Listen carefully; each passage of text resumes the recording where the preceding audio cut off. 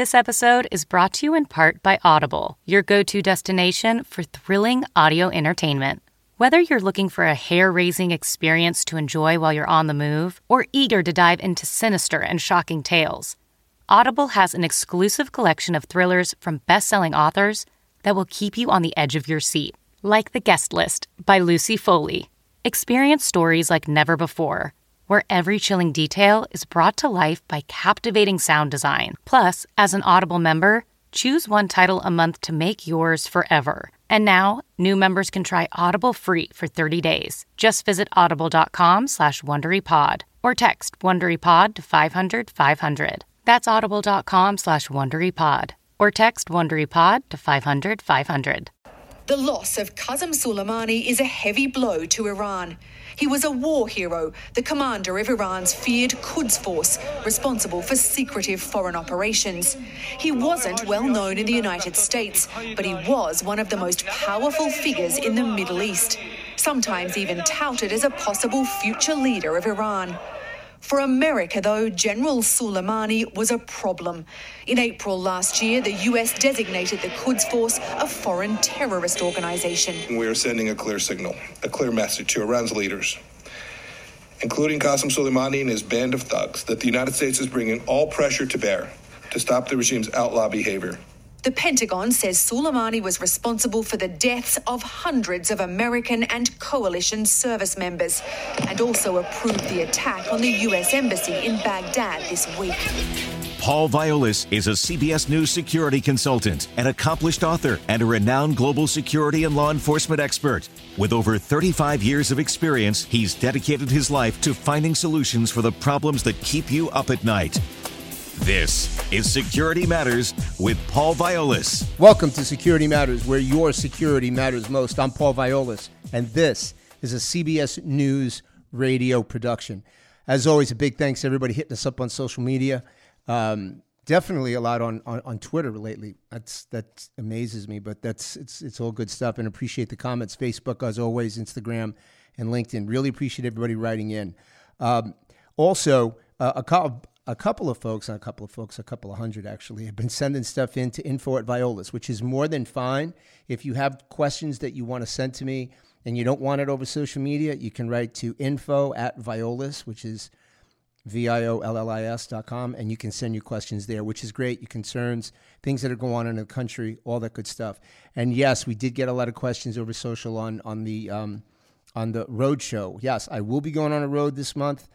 January 15th, we have the pleasure of delivering our first our first cold case in front of a live audience, being hosted by the great city of Houston and by the Houston Fraternal Order Police, obviously in conjunction with our relationship with the National Fraternal Order Police. It's going to be a great case. It'll air the 23rd, and like I said, we'll be taping it live on the 15th, which will be a lot of fun. I'll also be doing a town hall after that. So if you've got cities around the country that you want us to visit, let us know. We'll pass it on to the FOP. And on January 27th and 28th, I've been given the distinct honor to be the master of ceremonies at the Safe House Project in the Congressional Auditorium on Capitol Hill. And we will be a two-day. It's an evening event on the 27th, and the actual event is on the 28th, again in the Congressional Auditorium, talking about and raising awareness to human trafficking and assisting victims, as Safe House Project does such a great job with. So in answer to your questions, yes, that's all happening. You can always hit us up at CBS Audio to find out more, or hit us up, even at Violas.com. We can more than happy to answer any and all questions. But today we have something that we've spoken about before, and something tells me we'll speak about it again. But we are talking about, as tensions are growing between the United States and Iran over recent issues. Now, I'm joined in just a minute here by someone I consider a dear friend, but someone we are extremely honored and privileged to have as the Security Matters military analyst. And I'm talking about none other than General Dan Goodrich, and he's going to be joining us shortly. Before he comes on, I want to lay out some groundwork here. And the reason why we're doing this is because we need not to feed into misinformation, and we need not to fall into the politicizing of how our country, and more importantly, how our military protects American citizens and protects American soil. It's very, very important. So that is why we're going to talk about this today. So let's keep this all in perspective. On 27 December, 30 rockets were launched by an Iranian-backed militia at an Iraqi military base, killing an American contractor. Americans respond 29 December, airstrikes on an Iranian-backed militia. 31 December, the U.S. Embassy is attacked in Iraq, which was orchestrated by General Soleimani, the head of the Quds Force of the Islamic Revolutionary Guard. And also, somebody's a quick sidebar, that we, in concert with his force, his Islamic Revolutionary Guard, declared as a terrorist, keyword, and terrorist organization in April of 2019. So hold on to that. Many people have said that what happened next on January 3rd, the United States, via a drone attack, killed Soleimani and 4 others. An excellent piece of military strategy being implemented, I may say. Now, a lot of people right now are afraid. Now, fear is not how we protect this country. I can tell you that right now. And aspiring to fear and spreading fear is not how we protect this country. So when we start hearing that the president on 3 January, through the approval of the U.S. drone strike killing Soleimani, was an act of war, that is incorrect. What was an act of war was when Soleimani orchestrated the attack on the U.S. Embassy in Baghdad. That was an act of war. Ladies and gentlemen, make no mistake about this. Embassies, regardless of whether it's the United States, Russia, China, Iraq, Iran, doesn't matter, it doesn't make a difference. Wherever that embassy is, that is sovereign soil. That means it belongs to the host country. By bombing the embassy in Iraq, you might as well have been bombing the Empire State Building. It's U.S. soil. That was an act of war. What the president did was exactly what he should do and any responsible commander-in-chief would do as the president of the United States in responding to that. There's no question about that. Let's make sure we're clear on that. Now, also, why him? Well, in addition to the embassy, Soleimani was responsible for the insurgency in Iraq and Syria. He's responsible for providing IEDs, improvised explosive devices, that killed and maimed hundreds of American military. Don't forget that. He's also responsible for murdering women and children in public, openly. He was an in-state actor. In-state actor means he was employed by the government of Iran, and he was a leading terrorist organizer in the world. As I mentioned before, the head of the Quds Force of the Islamic Revolutionary Guard, which, as I said before, also was declared a terrorist organization in April 2019. This, in concert with the fact that we knew, based on intelligence, we knew that he was planning other attacks, plural, against United States citizens and United States interests, in concert with the fact that he also was responsible for the attack on the U.S. Embassy. This is what promulgated our attack. This is why, as we go forward, which we're privileged to have General Goodrich here today to talk further about this, this is why we must now roll up our sleeves and get even more stern and stronger. And this is why we need to set the bar very clearly about who's responsible for the terror in this world and who's going to make sure that we safeguard American citizens from that. So as I mentioned, we're privileged to have our military analyst, a 30-year veteran of the United States, retired General Dan Goodrich. General, thanks so much for joining today. Yeah, well, thank you, Paul, for having me. Absolutely. I appreciate it. General, in respect for your time, I'm going to jump right into my questions here. The military planning process. A lot of people don't really understand what goes into that. And obviously, we have different factions of the media that want to jump out and make statements that aren't true. So no one knows better than you the military planning process and what would have gone into making the decision to hit Soleimani. Can you tell us a little bit about that? Sure, Paul. It's a very intricate process. There's no doubt that it's got a lot of people involved. At some point, it's in this case it's very close hold. But normally, when something comes up and the leadership wants an answer or wants some ideas on what to do, once they have some actionable intelligence, what are the courses of actions that can be taken? The military then gets right into this military planning process by which they take a hard look at what the mission is, the things that are leading up to the mission, what the causes were, what the input was, and then finally part of the process by which they determine what their recommendation is going to be is what are some of the outcomes of this action? What might happen after the fact, after this action is taken? So the bottom line is it's very, very detailed, and it normally takes a bit of time. At some point, you don't have as much time, depending upon what intelligence you have. But in all cases, the military planning process develops a plan and then presents that plan to the leadership, in this case, the president, for his decision.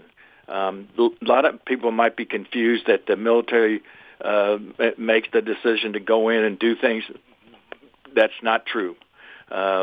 People need to rest easy that they have very, very talented leaders and members of the United States military, but they're not acting on their own. They may have ideas, they may present courses of actions, but they do not make the decisions that affect everybody in the United States. That's the senior leadership up to the president.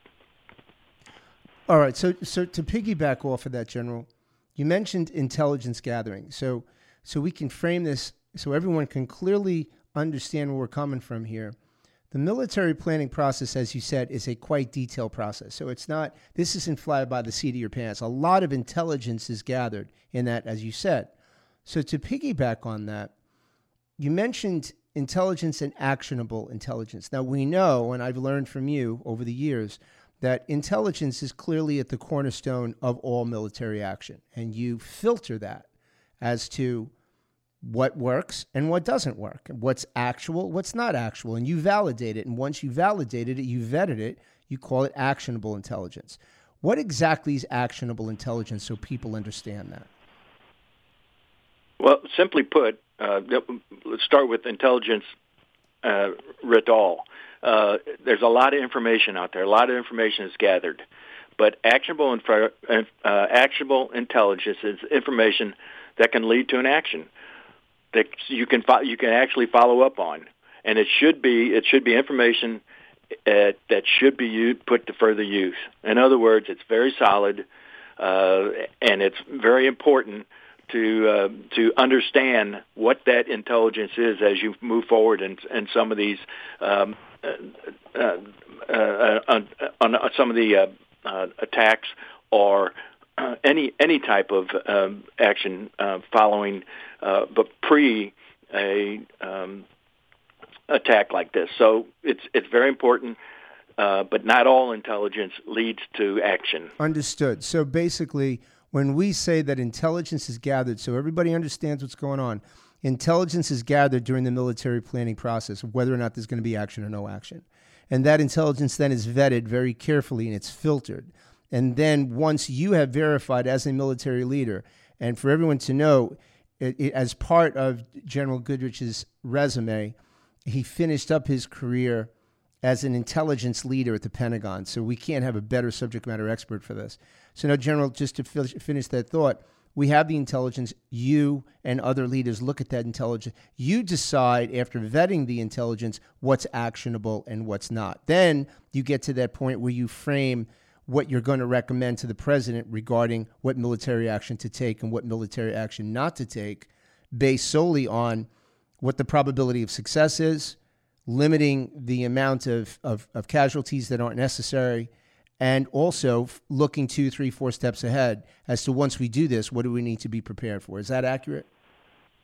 That's very accurate. The most important or sometimes overlooked portion of that is the follow-on, the 2, 3, 4 steps following your action and what you might expect. That's critical to the recommendation that you may have for the senior leadership. So, and which I'm going to come back to that, but I also want to state for all of our listeners.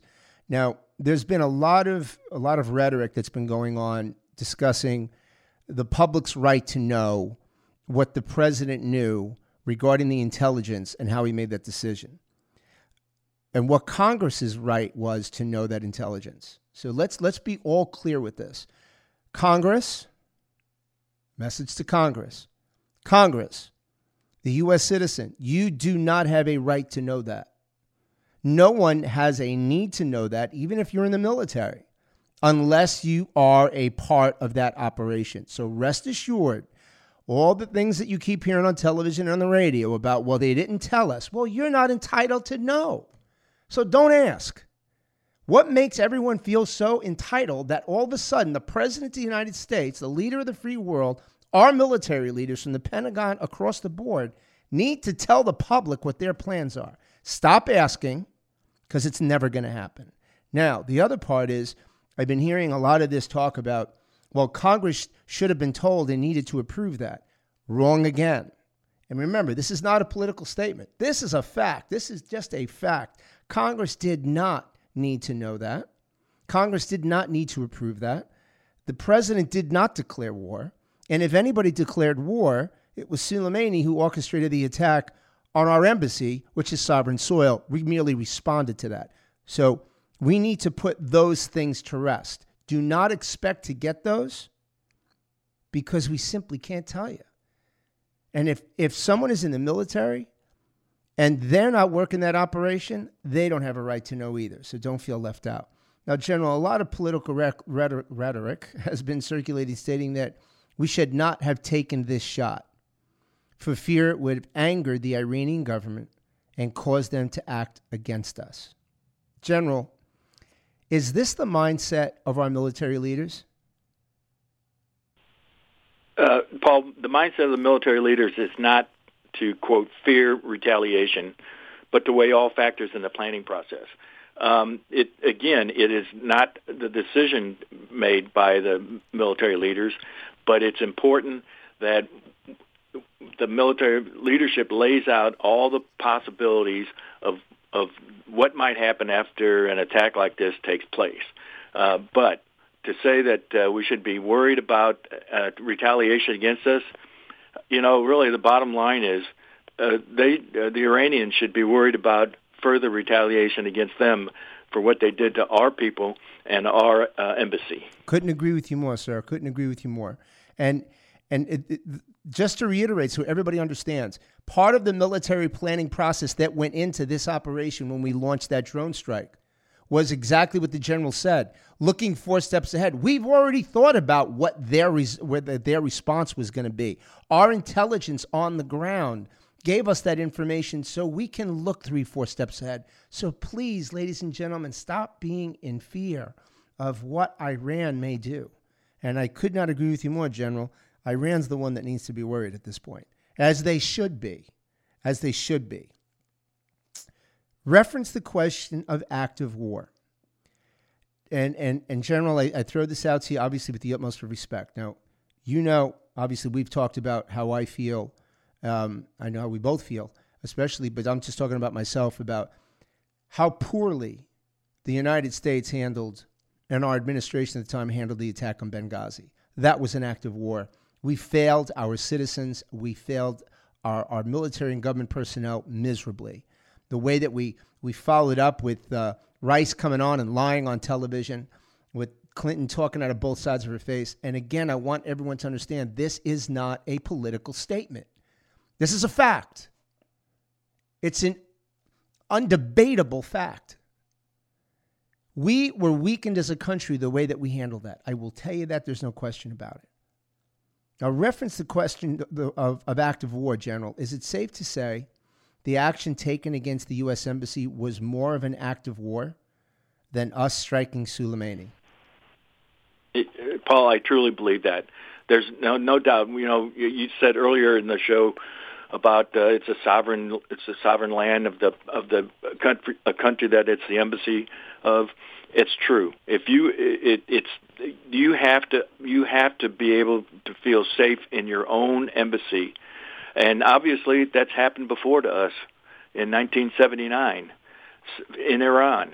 So, the idea that you can attack our embassy because you don't agree with our philosophies or even our actions is just wrong. That's as much act of war as if they came over here, as you said, and attacked on our home ground. Fantastic. Thank you for that, sir, because we really needed to clarify that. There's a lot of people that are, just concerned, and having you on is I'm certain going to make a lot of people breathe a lot easier. General, my last question.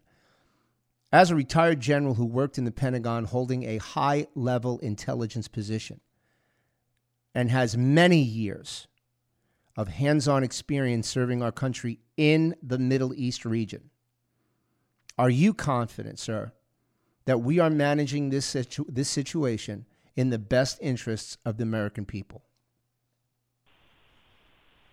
Absolutely, Paul. And I'll tell you that this is a complex and dicey situation. There's no doubt about that.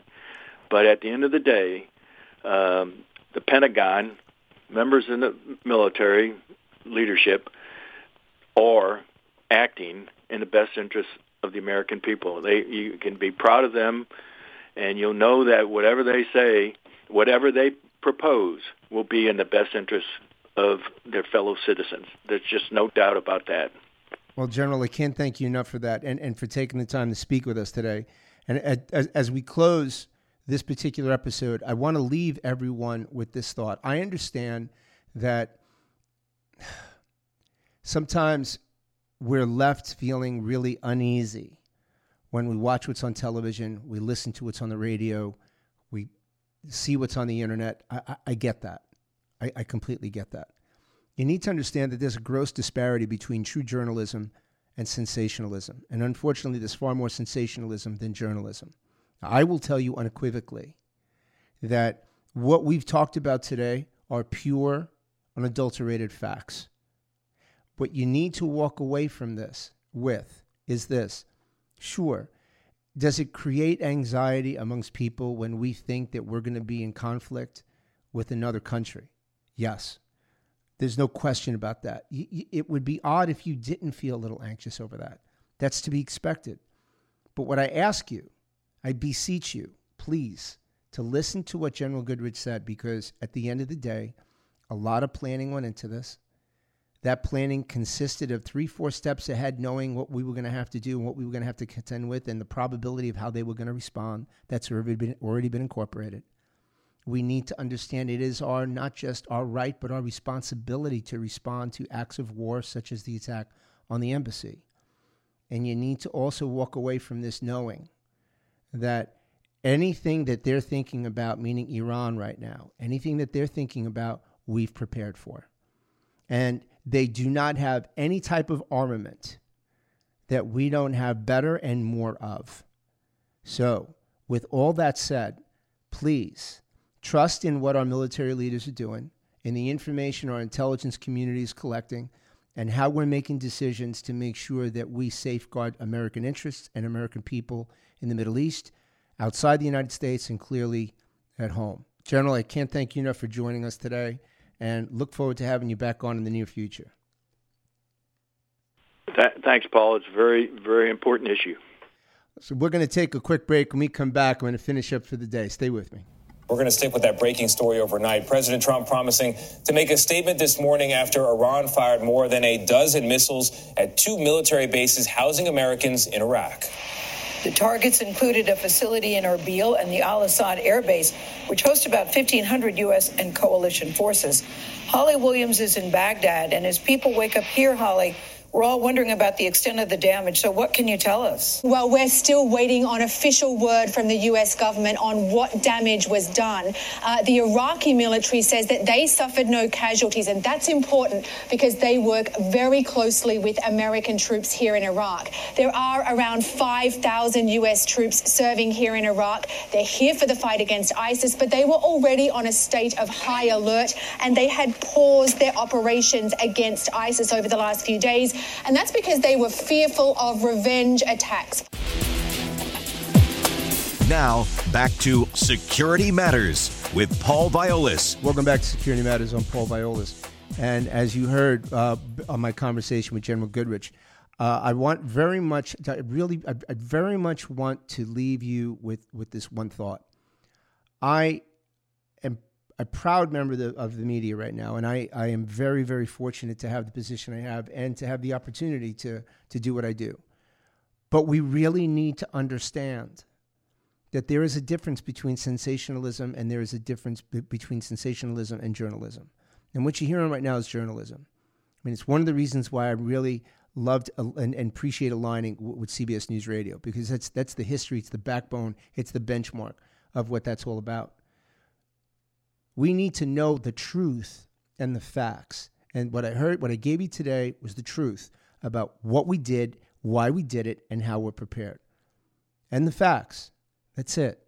So please, even though, and I can assure you, the weeks ahead are going to be a little bit nerve-wracking. I get it. You're going to hear a lot of things coming from Iran. They're going to run their mouth. They have to, right? They got punched in the face, and now they got to stand up and sound like, you know what? I don't know. Well, you can't pick on me. I'm going to do this to you. Well, just please keep this in perspective. We're the strongest country in the world with the most powerful military in the world. We have the most sophisticated intelligence community in the world with assets everywhere. Rest assured, we're going to be just fine. That's all I can tell you. But rest assured, we're going to be just fine. And trust in our military leaders. We did not become the greatest country in the world without them. We're doing the right thing. On behalf of everybody here at Security Matters, I appreciate you joining us today. And continue to hit us up on social media. We love your comments. You can always shoot me an email direct at info@Violas. Have a great week. Be safe, be well. God bless. Thanks for listening to Security Matters with Paul Violas. The podcast is produced by Seth Nyman and CBS News Radio. For more podcasts from CBS News, visit cbsaudio.com/podcasts. Hi, this is Jill Schlesinger, CBS News business analyst, certified financial planner, and host of the Money Watch podcast. This is the show where your money is not scary. It is a show that's all about you. It's your questions that make it possible for me to provide unconventional and entertaining insights on your money, and maybe more importantly, on your life. Follow Money Watch wherever you get your podcasts. You can listen ad-free on the Amazon Music or Wondery app.